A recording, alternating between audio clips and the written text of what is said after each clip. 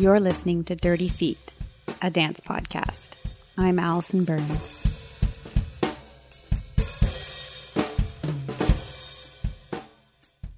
We're going to start off with talking to Nicola Henry, who is a big part of the Dark Horse Dance Project's team and also of the Ottawa contemporary dance scene in general. You may recognize her last name. She's actually related to the Tristan Henry, who has been on the podcast himself and also does the music for the podcast for the past 3.5 years. But Nicola, we're going to focus on her today. She is assistant to the artistic director here at the School of Dance. She also teaches at the school. She is a graduate from the program. She has danced for Sylvie de Rossier in the city, and she is a choreographer in her own right. She's presented work at the Fringe Festival and elsewhere. And please, Nicola, jump in and fill in the gaps for me. You're kind of like one of the go-to contemporary dance people in the city, if I'm not mistaken. Well, thank you. That's a very nice compliment. But yeah, I think you kind of covered most of sort of the different hats that I wear in this, in our contemporary world here in Ottawa. Can we right away narrow it down and start talking about Dark Horse Dance Projects? Yes. And maybe let's start with how you got involved with the initiative. Yeah, for sure. So in the first year of Dark Horse, Jocelyn and Kay approached Kathy Kyle to see if she would be a part of it. And she and I had just finished working on a solo that she created for me called Drink the Water. And we performed that at Ottawa Dance Directive a few months earlier. So it was sort of a good opportunity to give it a second life. And so I presented it. And it was a big team effort that year. Joss and MP obviously did a ton of work to get everything organized, and Fraser, our technical director.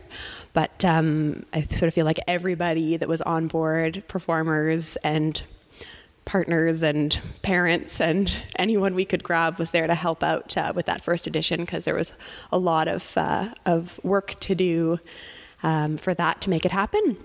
And so then after that, I had expressed my love for the project and told them how wonderful I thought it was and such a great new addition to our Ottawa scene. And they asked me if I would come on board in the second year to help with all the planning and organization.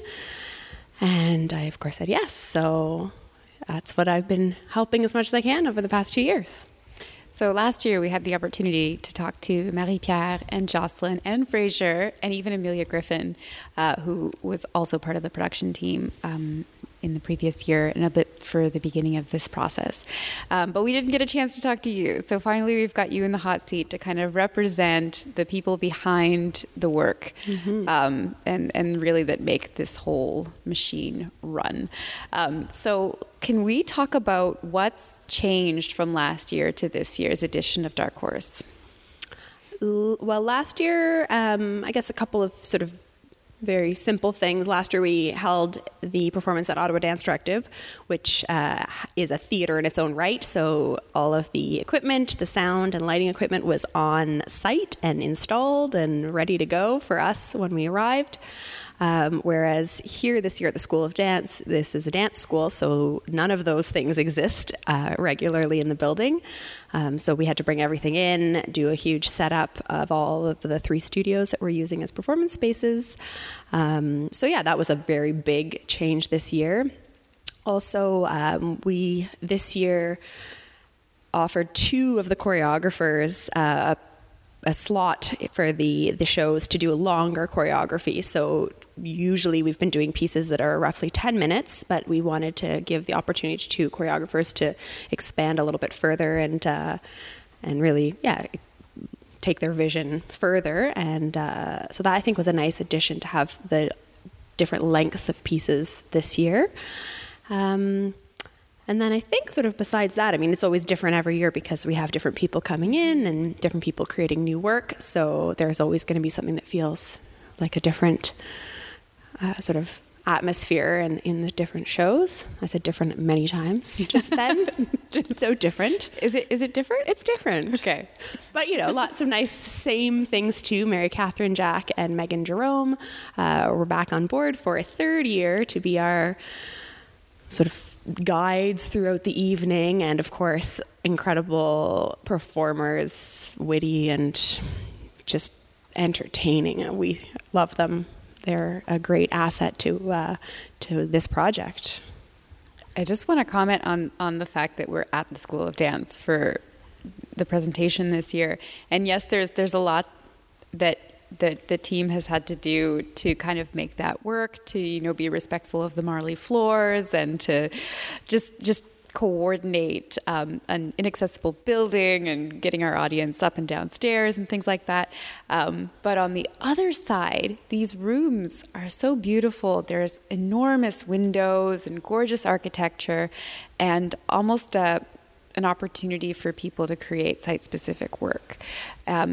The Dark Horse also offers residency, and the space for the residency this year was the same as the performance space, which was really exciting, I think, for a lot of artists. Yeah, I think it's really nice. I mean, I know some people weren't able to be in the exact studio all the time to rehearse, but it's a beautiful building. And for years, I think back when I was a student here at the School of Dance, I thought it would be a really cool idea to do a show and have people move around.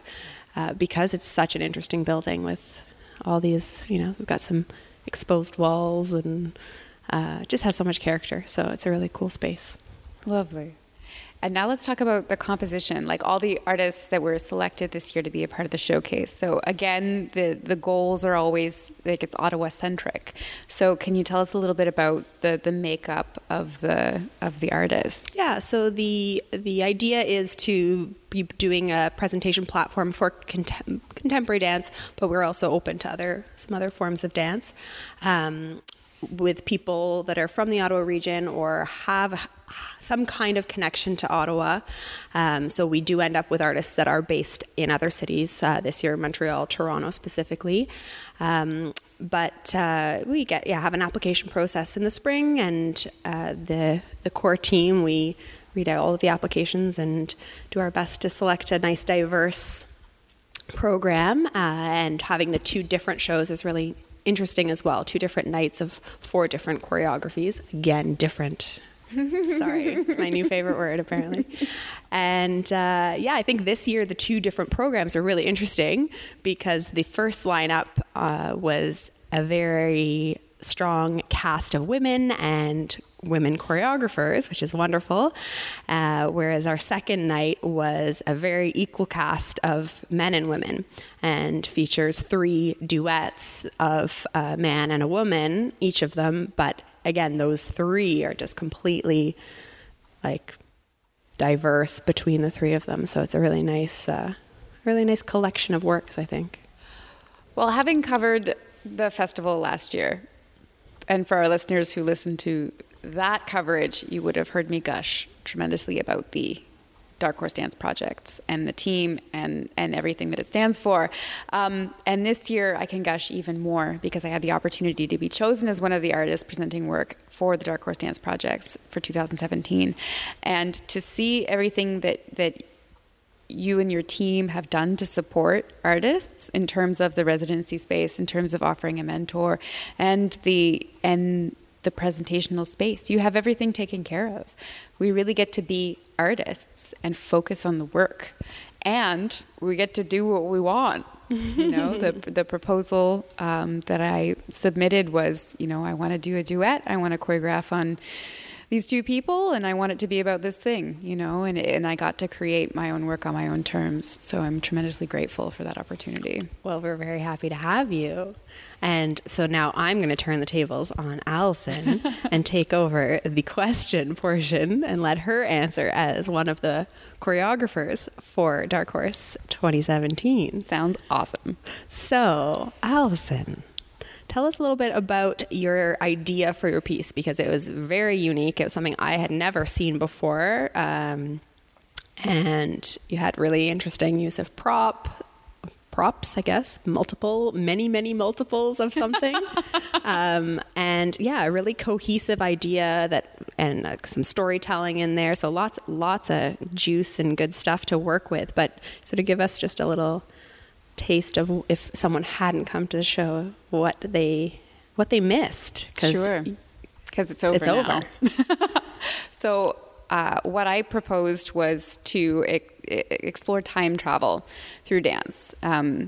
This is hot off the tail of my Fringe show where I explored immortality in a dance show. And I really like this universe of sci-fi, and I like this line, this really fine line between reality and magic. And so I like convincing myself that magical things can happen. So that was my goal for the work. And it was also at a time when I was taking some breakdance classes and some dance hall classes at the Flava Factory. And I am by no means proficient in either form. Very much an imposter in that environment. But I was very inspired, especially by the shapes that you make in breakdance. And I'm always a huge fan of floor work in contemporary dance in general. So it kind of gave me more fuel for creating contemporary floor work. And that was also part of my proposals, that I just wanted to continue to kind of dig that for inspiration. And I made it clear that I'm not kind of trying to create a fusion dance, because that's just not within my capacity, but that I just wanted to use that as a seed along with the time travel seed. And then I had the wonderful opportunity to work with Amanda Bond and Chelsea Passmore, who are both incredible dancers and strong women in their own right. And it was just really nice to have them in the studio and to have them bring so much generosity in the creative process and just like openness, and they'd follow me down these crazy pathways and just explore. And that was really wonderful. So on this train of thought, I wanted to address your question about the text first, because I kind of brought these ideas to the table, and then I assigned them. I wanted them to tell me my idea back to me in their own words as they understood it. And we kind of did that a couple times, until I got it where I wanted it. And then we took those recordings and brought them to Travis, who did the writing for Do You Want to Live Forever? And I had him write a script based on those improvs and what we liked and didn't like about it. And then took that script back into the studio and back into the hands of Amanda and Chelsea, and kind of continued to play with it and tweak it as we saw fit, as the dance sections moved around and things made more or less sense. And the keys, which were my prop, whereas, I don't know, that was like an instinct thing where I brought this pile of keys to the first rehearsal and we played with them and they were working. So I kept finding more and bringing more until we had like 1,000. Yeah. Very big pile. And I can't remember who, but somebody after one of the shows said to me, the key to them, it was the unlocking of the memories. So that was, I thought, kind of a nice little comment, and saw the obvious connection there. That's sort of nice. Yeah, and that's an important word that you just said there, memory. That's where we went with this whole idea of like, oh no, time travel is absolutely real. It's memory recall. It's projecting into the future where you want to be and finding yourself there. Like it's these moments, these things that are real. And you're really time traveling. You're really time traveling. You're a real time traveler now, which is the line from the show. Yeah. Oh no, it was a lovely piece, and Thank you. Feel like it's not over. I feel like it will be presented again, hopefully, in something else. Maybe you'll be in Fringe again next year. I'm going to make a solid effort to present this work again, because I'm very proud of it and I've gotten a good response, and I would really love for it to have a second life. And I do feel like it's something that, the piece ended up being about 22, 23 minutes long.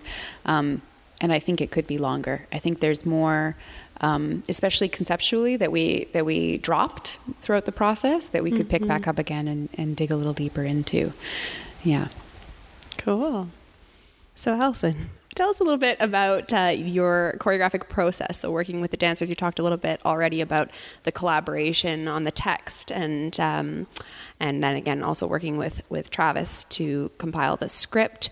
But you also had the opportunity to work with an outside eye, a mentor, Yvonne Coots, if I'm not mistaken, from Ottawa Dance Directive, the artistic director. And give us a little bit of insight on how sort of that side of things felt for you. Yeah, that was a real treat. That was a fun surprise to hear that I'd been assigned Yvonne as a mentor.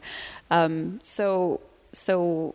also, like I mentioned before, like having the residency space was amazing to be able to come in we booked 40 hours of time just in the studio, and about maybe 2/3 of the way in, we had Yvonne come in.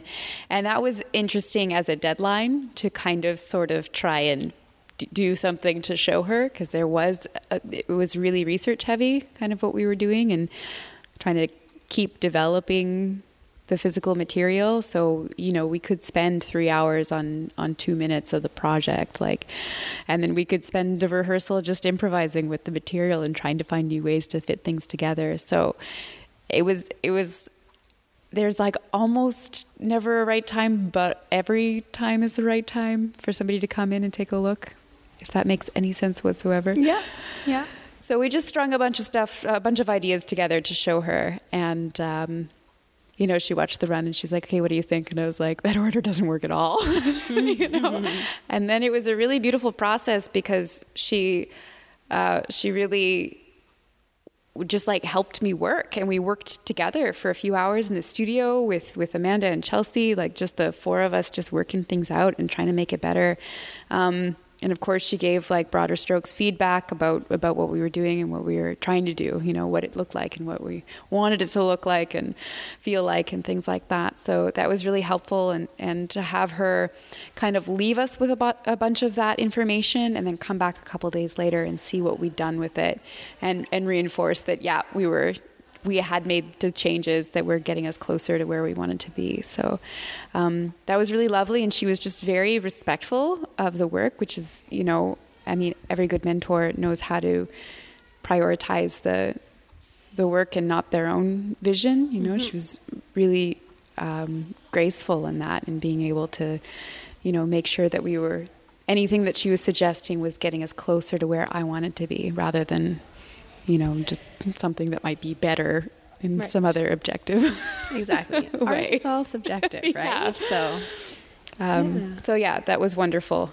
I also actually had Keir Knight consult. I called him the choreographic consultant. Yes. He wasn't able to make it into any of the rehearsals, but I would take him footage from rehearsals, and we would sit down together, and he was also really amazing at putting aside whatever his wants were and really following me on my journey and helping me get to where I wanted to be. And he was really great for offering next step suggestions, and what might be a good exercise to try at this point in the process, and what my dancers might need. And, he's been dancing professionally for a long time. And so to have that perspective was just incredible and really helpful. Yeah. Awesome. And I'll just maybe mention so Yvonne Coutts was one of the mentors this year, and we also had Sylvie Desrosiers, who I know has been on your podcast. She's the director of the contemporary dance program at the School of Dance. And our third mentor for some of the choreographers was Emmanuel Juth from Montreal. And it was really nice. I've heard lots of great feedback from all of the artists about the opportunity to work with these very incredible established Canadian choreographers and dance figures. So that's definitely something that we are happy about and intend to continue with for Dark Horse. Sweet. Yeah. Don't ever stop. You guys are doing an amazing job. Well, thank you. We do it because we love to see all of this amazing art come together and bring dance to our community. So that's our goal. Wicked. All right. We're going to start talking to some of the artists who are presenting work at Dark Horse Dance Projects, and also get a chance to speak with Emmanuel Juth about being a mentor. Awesome.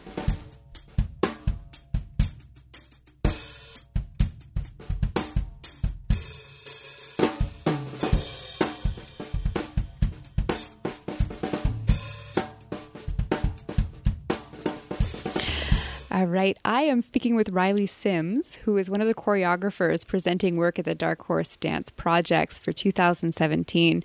And Riley is presenting his work under the company name Social Growl Dance. And this will be the first time that he's presenting work under that title here in Ottawa. However, he's been very active in Toronto with Social Growl. And he's actually got a history of dance with Ottawa. So you've got a tie to Ottawa, which is really a theme for Dark Horse. Mm-hmm. So let's start with that, Riley. What is your connection to the Ottawa dance scene? I started dancing for Ottawa Dance Directive in 2014. Yeah, and I danced with them for a couple of seasons with Yvonne Coots. And that was my first my first way into the scene. And then since then, I've just kept in contact with people. And then I heard about Dark Horse, so I applied, and here I am. Perfect. Yeah. And if we can back it up a step further, where did you train? I trained at the School of Toronto Dance Theatre. Okay. Mm-hmm. Great. And so now you're back in Toronto and you're working a lot with Social Growl. Tell us a bit about what makes Social Growl different than Riley Sims doing choreography. I think that it's the company represents the work rather than the choreographer. The route I chose to be was that the company was bigger than me, and that it's more about the people that I collaborate with rather than I am the choreographer here. I mean, like, for sure, people use their names in their title of their company all the time, but I just like the idea of it's like a separate entity than me represents the work. Yeah. And I can hide behind that. Hide. Yeah. Do you have specific collaborators that you work with more frequently than others that you'd like to shout out? Yeah. I work with the same, usually like 4 to 6 dancers since 2012. They're from Ottawa, Montreal, Kingston, Toronto. Love it. Yeah, they're from all over the place. And I'm a really big advocate for that, that when we work in a specific scene, we should try and reach out to the other dance scenes because we can learn so much from each other. So that's a big part of, people that are involved in the company are not just from Toronto, they're from everywhere. Wonderful. Mm-hmm. And so what does it mean for you to be back here in Ottawa presenting this work and taking up this opportunity to do that? I'm a big fan of the work that's made here and the people that are part of the scene, the people that choose to stay here rather than go elsewhere, because I know it can be difficult sometimes. So some people, when things are difficult in a place, they're like, all right, I got to get out of here and make it somewhere else. But the people that stay and that push, Ottawa, I think it's really important because there's a lot of valuable artists. And I love Dark Horse. I love the girls who started it.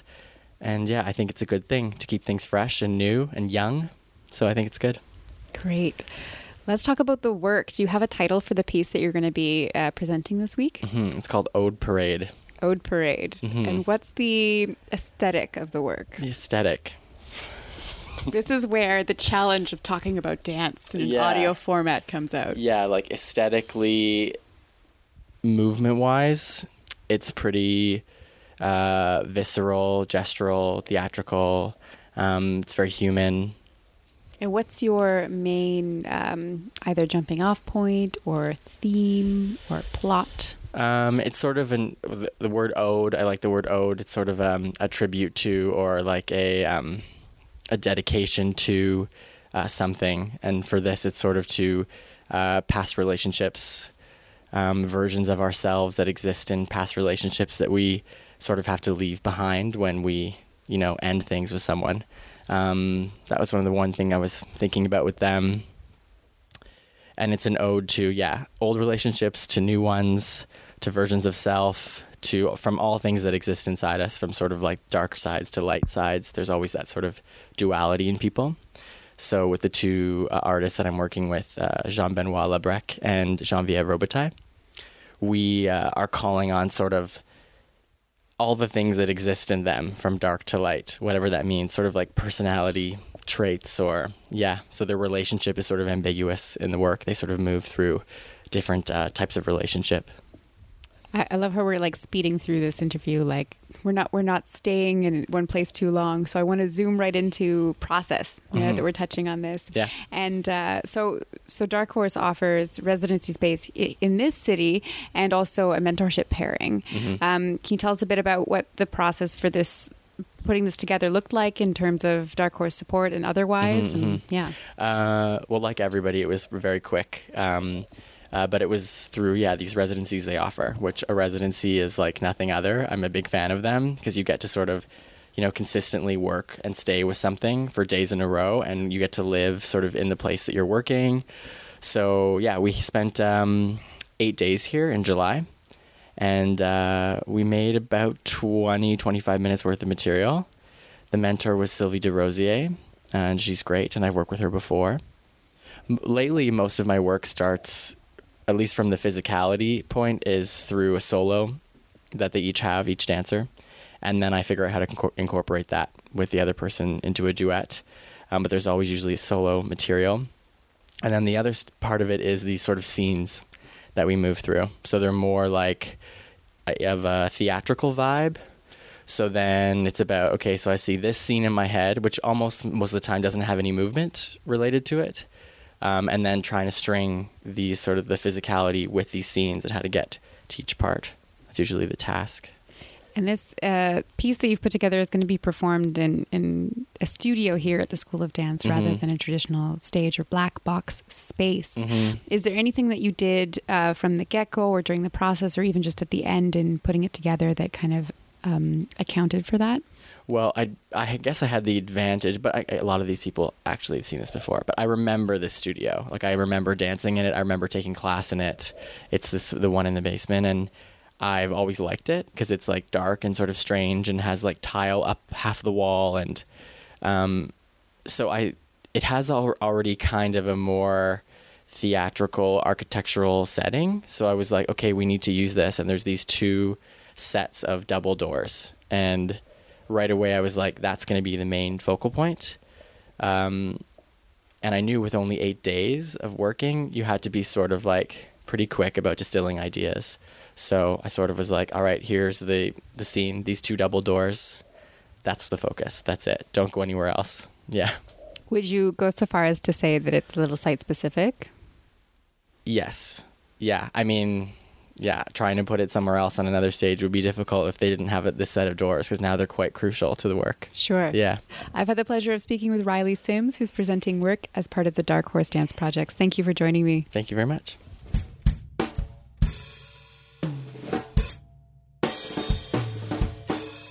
Et maintenant, je parle avec Julie Tymczuk, qui présente un travaux pour le vitrine Dark Horse Dance Projects encore une fois cette année. On a parlé avec Julie l'année passée. Alors, Julie, merci d'être venue encore une fois sur Dirty Feet, puis aussi à Ottawa pour ce projet.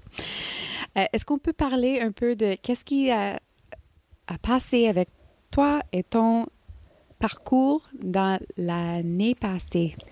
Oui, fait que l'année passée, j'ai présenté In the Days avec Marie-France Jacques. C'était une collaboration. Le projet continue. Il continue à être présenté. On applique encore. Et puis, cette année, j'ai beaucoup travaillé avec la danse urbaine. Et j'ai rencontré le b-boy Vibes, qui est Romain Gaillaguet. Et puis, on a décidé de mettre nos 2 forces dans un projet collectif, qui veut dire d'utiliser une plateforme contemporaine, puis de montrer le langage urbain dans sa pleine expression. Est-ce que tu peux m'expliquer un peu comment ça fonctionne? Parce que la danse contemporaine puis la danse urbaine sont tellement différentes comme processus et comme forme en danse. En fait, on ne voulait pas trop modifier le mouvement. On voulait rester assez pur. Fait que, disons, c'est plus moi qui ai appris de la gestuelle, puis il me fait beaucoup répéter pour avoir la même attaque, le même sens du rythme. Puis l'aspect contemporain, c'est plus au niveau de la dramaturgie. Je voulais pas commencer à moduler le mouvement. Je voulais le garder intact dans sa forme et d'utiliser plus les mécanismes d'une dramaturgie contemporaine pour créer une pièce de 10-12 minutes. Oui. Alors, comme tu avais dit déjà, l'année passée, c'était une collaboration que tu as présentée, puis aussi cette année, c'est une présentation en collaboration. Est-ce que c'est le mode que tu préfères créer? Oui, il y a un échange qui se crée, il y a un défi de la réflexion dans juste la façon d'argumenter. Des fois, on peut trouver des stratégies ou des clés pour avancer le travail. Et j'aime bien dire collaboration parce que ça fluctue. Des fois, c'est Romain qui prenait en charge les répétitions. Des fois, c'est de mon côté. Je pense de part et d'autre, on a trouvé une façon très fluide de communiquer puis de créer Funky Step. Puis aussi, dans les deux cas, tu collaborais Oui. sur le travail, mais aussi vous deux dansez dans le projet. Oui. Alors, est-ce que c'est plus facile de cette façon d'avoir un collaborateur qui peut te regarder comme danseur dans le projet? Bien, c'est sûr pour ce projet, mais chaque projet était différent. Avec Marie-France, c'était une autre esthétique, c'était d'autres thèmes, c'était une autre gestuelle. On apprenait beaucoup de l'une et l'autre. Mais je pense après nos longues conversations, il est venu In The Days puis sa forme. Puis je dirais Funky Step aussi, là. C'est sûr, Romain m'a beaucoup aidé à apprendre la nouvelle gestuelle, des nouvelles coordinations que j'avais pas. Et ça l'aidait beaucoup. C'était un point fort pour arriver de faire Funky Step, un peu l'essence des années funk. Ça, c'est vraiment avec ce que Romain m'a appris qu'on a découvert, comment créer une pièce du groove, du funk avec la gestuelle. Is it helpful that you have a collaborator when you're working on being an interpreter? Oui, ben il y a comme un support qui se crée. C'est sûr, comme même quand on le performe ou quand on est en studio, c'est constamment quelqu'un qui partage l'univers. Fait qu'on peut comme constamment le nourrir ensemble. Puis c'est sûr que Romain puis moi, on est un couple aussi dans la vraie vie. Fait que ça vient teinter aussi nos conversations. C'est continuellement, on nourrit l'univers de Funky Step. Marie-France, c'est une grande amie avec qui j'ai étudié aussi. Fait que c'est des collaborations riches qui vont au-delà du studio. Puis aussi, j'apprends aussi comme danseuse dans ce rapport-là qui devient très intime au final parce qu'on partage beaucoup. Fait que ça l'aide, oui, à avoir un appui très fort dans quelqu'un qui partage le même univers que toi. J'aime cette expression, le même univers. Oui. Oui. Alors, j'imagine que c'était une bonne expérience d'FPC l'année passée. Oui. Parce que tu retournes cette année. Expliquez-nous pourquoi c'est encore important ou relevant d'être ici pour le Dark Horse Dance Project. Mais c'est sûr, j'ai trouvé beaucoup de plaisir l'année passée. C'est sûr, ça a fait partie de la motivation de revenir. Il y avait aussi, je trouvais que pour entamer une nouvelle recherche, parce que je suis pas dans ma zone de confort, tu sais, faire 10-12 minutes de danse urbaine, comme le stamina est différent. Fait que je trouvais que c'était l'endroit idéal pour que je puisse expérimenter cette forme-là. Juste parce que l'année passée, je l'ai vécu, il n'y avait pas eu de pression, de jugement. J'avais aimé l'équipe, j'avais envie de revenir, puis de le faire découvrir à Romain. Lui, il vient de France, il vient de Toulouse, fait qu'il est vraiment nouveau à tout ce qui est le monde de la danse contemporaine. Fait que je voulais montrer une facette de ce qui se fait à Ottawa. Juste, ouais. Parfait. Puis aussi, cette année, la présentation va être dans le School of Dance au lieu qu'un scène. Comment est-ce que tu approches cette différence? Mais je pense que ça nous a aidés parce que quand on a fait la création, je l'avais déjà en tête, cette espèce de lieu, de studio, comme qui se passe beaucoup de choses, autant quand on fait de la création, quand on fait notre danse. C'est des lieux chargés, comme... Fait que j'avais déjà pris ça j'avais déjà pris conscience de cet élément-là, qu'on n'allait pas être dans un théâtre avec tout ce que ça l'amène, les lumières ou la boîte noire. Mais j'aime bien l'idée que le spectateur est proche, que c'est plus intime. Je pense que ça l'aide Funky Step à... Ouais, ça l'aide de la performance, parce qu'on essaie de créer une petite bulle intime, puis de créer un groove collectif. Fait que je pense que cette proximité-là va aider à... Ouais. Parfait. Oui. As-tu des derniers mots avant qu'on dise au revoir? Non, je suis satisfaite.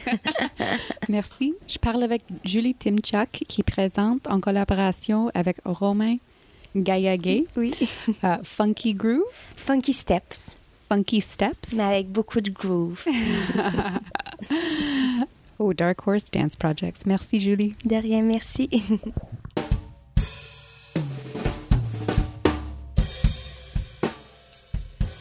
Next up, I'm going to be speaking with Jeffrey Dollar and Amber Green. And Amber, we had on last year when I covered the Dark Horse Dance Projects because she was choreographing at that point in time. And this year, Amber is working in collaboration with Jeffrey, and they've done this piece together, and they're both choreographing it and they're both performing in it. So welcome back, Amber. Thank you. Thank you very much. And welcome for the first time, Jeff. Thank you very much. So we got to talk to Amber last year a little bit about what Dark Horse means to her and all the rest. So maybe, Jeff, we can talk to you about that question. You know, this is going to be the third year of the showcase. And what does it mean to you to be a part of it?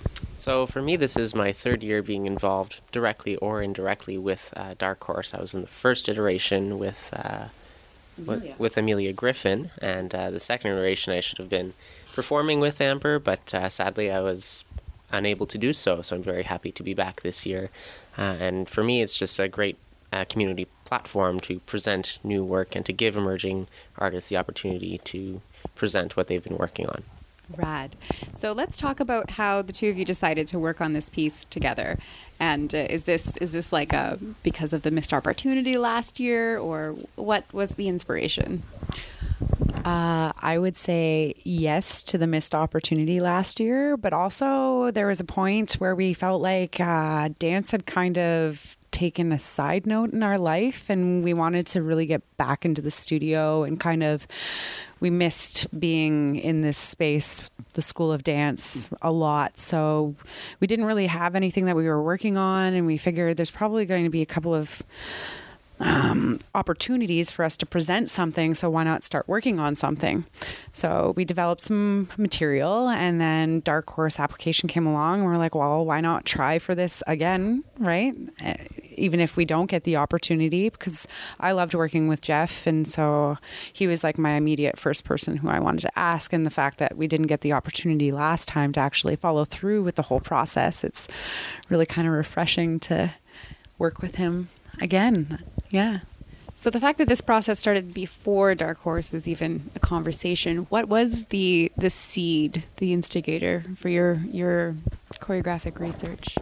Well, as a third-year student at the school, I created a solo for myself, and my ultimate objective was to continue with the same piece that I was working on with the same material or just a similar idea, which was working with the notion of frequencies. And I think Amber was very keen on that idea, and so we just decided to elaborate on it and to just give it a new spin, a fresh interpretation. Cool. And where has it gone since then? Well, I actually got to watch Jeff's solo. So in that whole experience, as I would put it, like I really found at the end of it that I was like, no, I want more, because it was only 10 minutes long, I think it was, not even. So it was just like, oh, I really want more. So it was that one experience that really inspired me. So when we started working together, I had originally been like, okay, so we're going to play with his solo material, but then we ended up developing completely different material. More so of the stuff that we found hard to do. So we wanted to improve on it. And then we read another book, go figure. Last year was also a book kind of inspired in a way. But this one I read The Hidden Messages in Water, which was really interesting. It's kind of like a far out there book. It talks about the ways crystals form when you speak a certain way to them, say like to a jar of water, right? So, and how the crystals actually form. So when you say something negative to them, they are just formed little crystals. But if you say something like nurturing, like talking to plants, like I love you, please grow, things like that, they actually have very symmetrical, beautiful, like fully formed, gorgeous crystals to them. So it made me think about, well, how do we react to things like that, right? And other people's frequencies, or because that's what I related it to, was like when you walk into a room and like you can cut the air with like a hot knife, like butter, you know, and you can feel that tension. And some people are really in tune to it, and some people just don't even notice it. So it's like, and I'm a very, I guess, empathetic person, and the way people talk to me, it really, I guess, hurts me if they have even like a slight negative tone. So I feel like that disformed kind of crystal-like feeling, you know? So I really related with those crystals. But then when somebody loves you, you're just like, oh, you're so, I don't know, you feel whole, and you don't feel like pieces of you are wrong and rotten, you know? It's interesting, yeah. So, and then how we relate to each other in that whole frequency feeding back and forth, and how you try and make people understand, but they don't, and like, right? And you don't see it, even though there's like a calm. So we were working a lot with some of the unseen senses. So as Amber was describing, if you walk into a room and you feel a certain way, well, why is that? Or if you move to a new city, you either fall in love with it or you absolutely hate it, and you can't come up with a very good reason as to why. But we think it has something to do with the various frequencies that we emit, but that the world around us emits as well. Awesome. Let's talk about process and how, you know, being accepted into the showcase, and how, you know, having the residency, having access to a mentor, how did that change how you were working? Well, as we started working in January, we were mostly fumbling around a studio, just generating material. Fumbling. And and I think being accepted in the process just gave us a very clear objective, and it made the creation far more intensive. And we tried to come up with something that made more sense, that was presentable, something that had a little more mass to it. And then, of course, having an outside eye like Yvonne was very helpful as well. Just so much helpful insight was provided. And it's been a very pleasurable process. We work together very well, and it's been a great time so far. Yeah. I completely understand what you mean by changing gears from an exploration that's for the two of you to that's something that's going to be shown on stage. I'd like to continue to explore this little zone here, because I think sometimes it's difficult to grasp. And I'm wondering if there's anything left behind, like if there's a different track that you could have taken that would have had, like, did you lose something?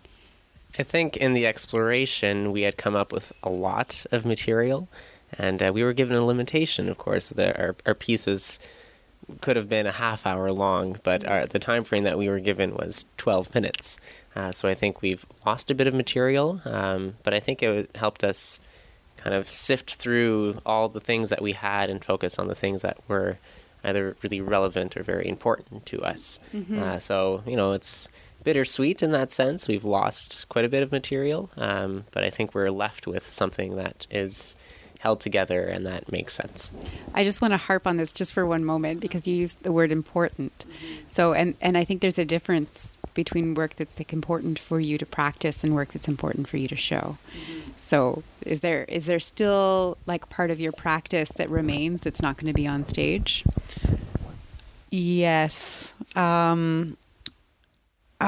hard to explain. So yes, I'm previously a figure skater, right? So all those like crazy tricks that you want to do that are so impressive to see, we had so much of that, and I feel like it was so superficial because of that, because taking those small moments that I forgot about completely when we were actually exploring, those moments that you enjoy so much, like a small gesture, or like even like the look of a head, or how intentional that movement is, even though it's so minute. It may not be an impressive thing, but it could be something that you see every day on the street.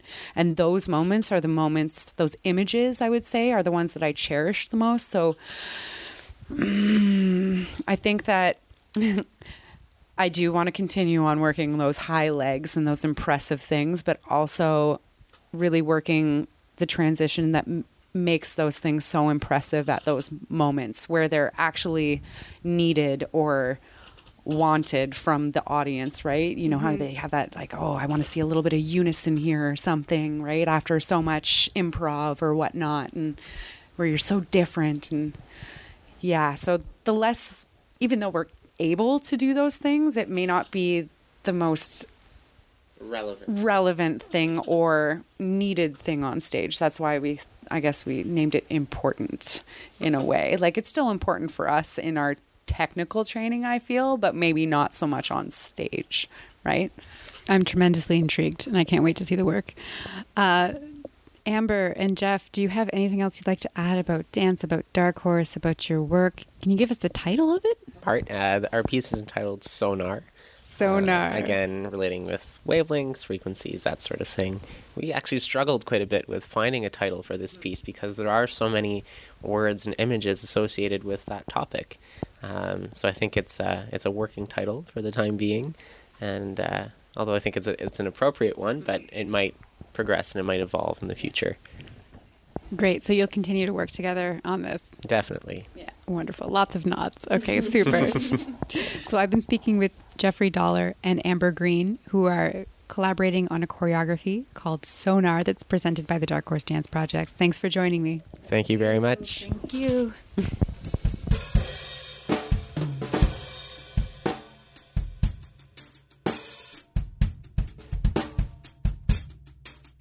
Next up, I'm going to be speaking with Emmanuel Jute, who is a choreographer based in Montreal, who has been a mentor for several of the artists presented in the showcase this year for 2017. There's a few artists who are actually rehearsed in Montreal and come from Montreal, so it was a nice pairing to have you in the city there, I imagine, to be able to work with those artists before they brought their work over to Ottawa to present with Dark Horse. Emmanuel, thank you for joining me. It's a pleasure. Let's briefly talk about your background as an artist. You founded Danse Carpe Diem in 1995 as a collective, and 5 years later you became the sole artistic director of it, if I'm Yes, exactly. Yeah. I was studying at l'UQAM, l'Université du Québec à Montréal, and I had the chance to meet some colleagues, some students with whom I had beautiful chemistry, and we started these activities, which was to dance in front of a public once a month in correlation with another discipline. So let's say a very easy example, dance and theater, dance and poetry, dance and sculpture. And then we did the Carpe Diem, you know. Now it has been institutionalisé in the Passerelle 840, which is well known at l'UQAM. So all the students since I think 97 are presenting some project and for their studies, and it is presented in front of the public. But in the beginning, it was an initiation of me and Marie-Julie Asselin, Isabelle Chevrier, ainsi que Ève Lalonde, Julie Beaulieu, and Caroline Coton. That was a long time ago. Oh, and that's then, right, yeah. Yes, it's true. And then then we finished, we stopped to be a student, we started to be a professional, but what is the professional when you begin? And then, because of our, we were not a collective, we were a bunch of guys who were sharing the same structure, but we were not signing a piece all together. It was 4 distinguished signature. So of course, with time, because of our relation with grants and Canada Art Council, Conseil des Arts et Lettres du Québec, and Canada Conseil des Arts de Montréal, we were invited to precise our artistic vision. So with time, I became the only artistic director, and then I can say that my career started as a artistic director of a company, solo company, Danse Carpe Diem, Emmanuel Jaud. That's right.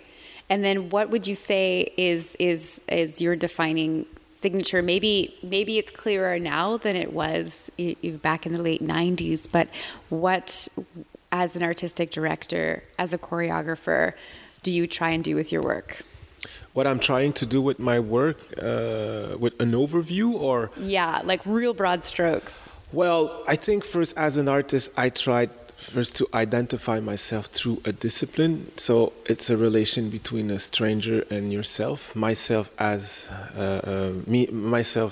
as a stranger, and dance as another kind of stranger. And I was trying to find a core, a center through this. Then after, when I have identify a place where I could express myself, I had to find what I wanted to say. In a distinguished way, in an intelligible way. Of course, I knew what I wanted to say, but with your guts, with your soul, but not necessarily through the gaze of someone who has a certain kind of distance and who lives also in a society. So I had to learn this. At a certain time, I realized that what I wanted to share with the public, it's this necessity of communication, communicate, who I am through you guys. This is my English, so it might be hard to understand, but if I can try to another way, it's to confirm that I am in a society because of this need to be with people. So I needed to communicate the necessity to be with the other. Then, because of this realization, I changed radically way the way I was presenting my work. So we are now many years, after. So we're now in 2009, 2010. I wanted to break the fourth wall. Of course, it was also because of an encounter I had with a German artist, choreographer, Felix Rücker, through a show, Outna, who helped me to see the relation with the spectator in a very, very different way. So since these experiences, I wanted to question my work, my intent, with another way to sense the space. So then I was proposing some work where the dance was very close to the spectator. Then after I understood, yes, there was many ways to propose this encounter, but in which kind of dialogue I wanted to be settled or grounded, okay. Which kind of dialogue I wanted to give. So this is where I am now. Actually, I have this big question of the body. Of course, the body is maintained through the professional work, but also I think with a normal citizen. We are all the same. We have all body, legs, heart, feelings, brain. Happiness, trauma, all this it's a universe, and I'm wondering how can I stimulate the body in this kind of fluctuation, vibration, not necessarily exclusive for a professional dancer. Mm-hmm. Yeah, this is my English part. No, I think I know what you mean. Like when you kind of go into the realm of pretentious or up above, and then you lose that connection with the general public. Is that? Yeah, because okay, we can say general public, but even then, I don't want to distinguish professional and public, or performer and public. I want to enhance the beauty of the body, and this beauty we can meet it in many situations. Mm-hmm. Through a situation which is feed by a professional dancer, or feed by someone who's not a professional dancer but is a professional in life, you know, Who has a body and who has a body, who has a their magic. entire Yeah, life. yeah. You see, so light is not just from a flashlight or a lighter. It comes also from stars and from, you know, there's many ways to see light. So this is where I am actually in my artistic life. I love that light metaphor. That's wonderful. So let's bring it back to Dark Horse Dance Project. Yeah, sorry for that. No, it's nice to have some context on who you are as an artist coming into the process. And then how did you get involved with Dark Horse as a mentor for the 2017 edition? Well, I had the chance to meet an artist, Élise Bergeron, last year, who asked me to come in her studio and to be an outside eyes for her work, Blau, duet she worked with Rosie Contant. And I was pleased to have this chance to give share my sensitivity through her work. And then the year after, Marie-Pierre and Jocelyn? Yeah, they knew, they understood, they knew that I was a mentor, an official mentor last year for Élise. So they asked me this year if I wanted to be an official mentor. An official mentor for artists. And she wrote me when I was in Bali trying to, let's say, resurrect. And I said, why not? Why not trying to go back to something which is very essential, which is dialogue, discuss, try to touch what is the most essential. And I think for these artists who, some of them start their choreographic career, there's something new, there's something not fragile but strong. So I was interested to see how I could be connect with them and try to feed them with my little experience and their big. In French, you know, we can say. Some people have experience, je veux dire en français en fait, des personnes peuvent avoir de l'expérience et d'autres de l'espérance. And to mix those two, you know, it can give something very constructive. So I was happy to be there as someone who has experience in front of someone who has hope, you know, and I think we can learn from each other, you know. That's fantastic. And all the artists that you mentored this year have very different styles and very different goals with their work. Yeah.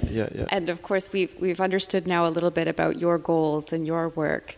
How do you manage that when you're in the room with somebody, with another artist, and you're trying to support their work? I think my approach was very selfish, but I hope it was the best one. I mean, I was very centered on my values, which is to grow, even if I'm 47 years old, to grow as a human. So in front of me, I was not talking to a choreographer, or I was talking to a human who had an intent. So for me, it was easier to talk to a sensitivity than to talk to... I wanted to be close from my human values than to my choreographic specific experience and vision, because I'm still a creator, I'm still a dancer, I'm still a choreographer. So I wanted to be far from my own aesthetic, far from my own position, vision about dance. So the best way it was to be there as a human being, as a man who traveled dance for, let's say, almost 20 years, almost a spectator, and to be sensitive towards, in front, or j'ai voulu être sensible par rapport à quelqu'un qui avait une très grande sensibilité face à sa propre danse. And so it helped me to give some comments, to discuss with the artist in the way for him to understand himself and not necessarily the work, because the work with time, you realize that you do so many work, and it's almost secondary. What is the most important is, as an artist, how it is possible for you to repeat yourself. Because creating, it's this, this is my position, this is my vision. As a creator, I understand that creating, it's always an act of repeating yourself. So for this, you have to be open all the doors to be as most as possible sensitive to yourself, and then through this sensitivity, find a generosity to reach the public. So it helped me. So you understand now when I say I was very selfish and thinking about my values. So for this to be some sunglasses, some glasses for. It was a help for me to make myself understand, for them to understand their work. C'était pour moi plus simple de parler à une personne qui comprenait son univers dans une dimension humaine que dans une dimension technique et précise, parce que j'avais affaire à des styles très différents. Et moi, au niveau des styles, j'ai une opinion trop subjective. Donc, je devais m'adresser d'abord et avant tout à un humain qui est sensible à son travail, qui est vulnérable à son travail, et non à son travail. Ce qui aidait peut-être à la personne à prendre une distance. Parce que quand on crée, on n'a pas de distance avec ce qu'on fait. Donc, moi, je voulais surtout aider la personne à prendre une distance par rapport à son travail. Puis des fois, la meilleure façon, c'est de ramener la personne face à elle-même. That sounds like it could be a tremendously transformative process to have you come in and kind of reflect that back to somebody. Did you throw some wrenches in some processes while being By a wrenches, mentor? you mean? I mean, did you turn anything upside down with this approach? Well, if I can talk, let's say, because this is what I saw, I'm going to see more tonight. I saw Caroline yesterday. Barrière. Yes, I saw Caroline Barrière yesterday, and I was completely touched, not astonished. Tu sais, en français, we can say agréable surprise, but I would say agréable, and at the same time, I was not surprised because I met somebody who was very grounded, very sensitive. And I had this discussion about her work, and I was saying, your proposal is first. It's about, it's not about you, it is you. So please, don't put a screen between, don't protect yourself. Go right into it and take the risk to still be you, Okay, I do this in a resume. So maybe this was like you're saying, c'est peut-être ça, peut-être pas, mais bouleversé. Yeah, change the direction of her process. But yeah. choreographically, of course, I never permit myself to say you make this change or but just to make them understand that their proposal, it's one thing. But if a proposal is before you, it's not a real proposal. It has to be you backed by a proposal. Otherwise, what does it go? How it's going to be distinguished from another work, So I think we always have to remember this. The best way to be universal in our work, it's to be an open door for the public, but for this we have to be in front of the proposal, not behind of some personage or I don't know, So this was for Caroline, for Noémie Dufour. There was a trio. My approach was still, I hope, human. It was different. I was much more questioning her as a sensitivity, but in the space. Her as a sensitivity in relation with other sensitivity. So what was the impact for her in her steps, in her dance, in her movement? But she it was a very different work. So she knew at the same time she didn't know, or she was, and it's also a big job, when you're inside your work. this distance you need. Sometimes it's kind of. So Noémie knew what she wanted, but at the same time, she had the guts of what she wanted, but she couldn't see what she wanted, so she had to trust. She had two other good partners, so yeah, the work was different. Mm-hmm. Yeah, absolutely. All the. Can you just name the other artists that you worked with as well? You mean those who I'm gonna see tonight? Yeah. Yeah. There was Julie Timchuk, who was working with Romain, but I forgot her family name, and they are proposing a street dance, I would say, based on a funky universe That's proposal. right. Yeah, we had a quick chat with Julie already, so we've got some background and, there. I don't know Julie at all, except that since I would say 7-8 years, I see her growing as a dancer artist, and she has a specific. She's growing through her choreographic signature process, and it really surprised me when I first got in the studio, because the proposal is far away from what she's used to work, so I admire this risk she took to go somewhere Different. Yeah. different. I would do that.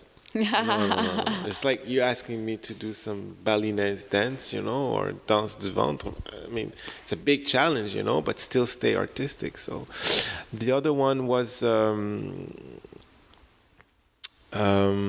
Olivia. I forgot her name. Olivia Sophia. Yeah, Olivia Sophia. That's why it was hard. Olivia Sophia. But actually, it's a collective of 4 artists. One in music, one in dance, one in dramaturgy, and another one more in scenography, I would say. And also, this was another approach, slightly different from the others, because I had to talk to 4 persons, and so I became, for a very short moment, a 5th person. And for the performers, when you have 4 person working in a collective, because none of the person of the collective are dancing the proposal. Yeah, and then they have 4 performers on top so of that. So it makes a team of 8 persons. So it's it can be a lot of blah blah blah, and I'm not saying this in a negative way. But it's a lot of negotiation when you've got them. A lot of fine tuning about what it is. What do we want? I found that they did this in a very clever, very respectful way. So what I had to say, I had to be very careful, because I didn't want to be a 9th or a 5th or a 9th voice.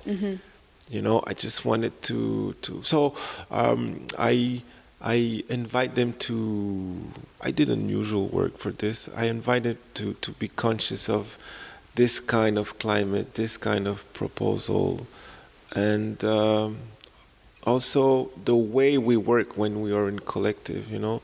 And sometimes we. I think I underline the fact that when we are in collective, it is not a creation of 4 person, if there are 4. It's a creation of the 5th one, which is an unknown person, When we have a real encounter, it's not Olivia or this guy or this guy or this guy. It's really the meeting of 4 person, which create a 5th one. Do you understand what I mean? Yes. So, and this 5th one will always take the part of the strongest idea. The idea which is the strongest on stage, it will be the one. I'll say it again. Sometimes you have 2-3 proposals, which one we will, sometimes we argue, sometimes we think. The strongest one on stage, it will be the right proposal. And in the accumulation of this will be the aura of the 5th creator. So I say 5th because it's 4 person, but you are 2, it will be the third one, So I don't know why I'm saying this, but it was very interesting for me, all these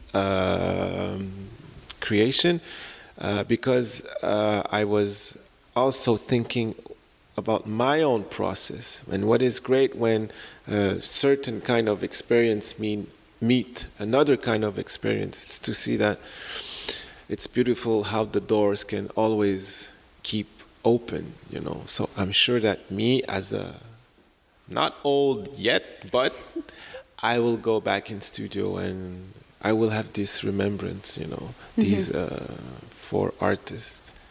The impact goes both ways. Yeah. Yeah.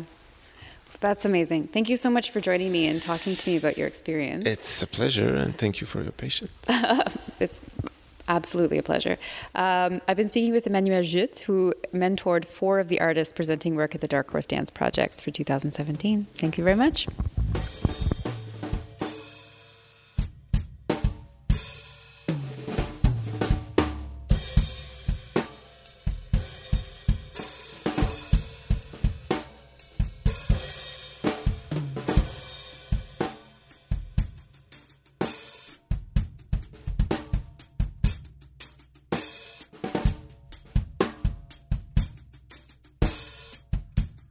You've been listening to Dirty Feet. I'm Alison Burns with a few thank yous. First to Paula Flalo and the No More Radio Network. Also to Mainline Theatre and Montreal Improv Theatre. And to all present and past team members who can be found on our website, dirtyfeetpodcast.com. You can also find us on Facebook at Dirty Feet Podcast and follow us on Twitter at Dirty Dirty Feet.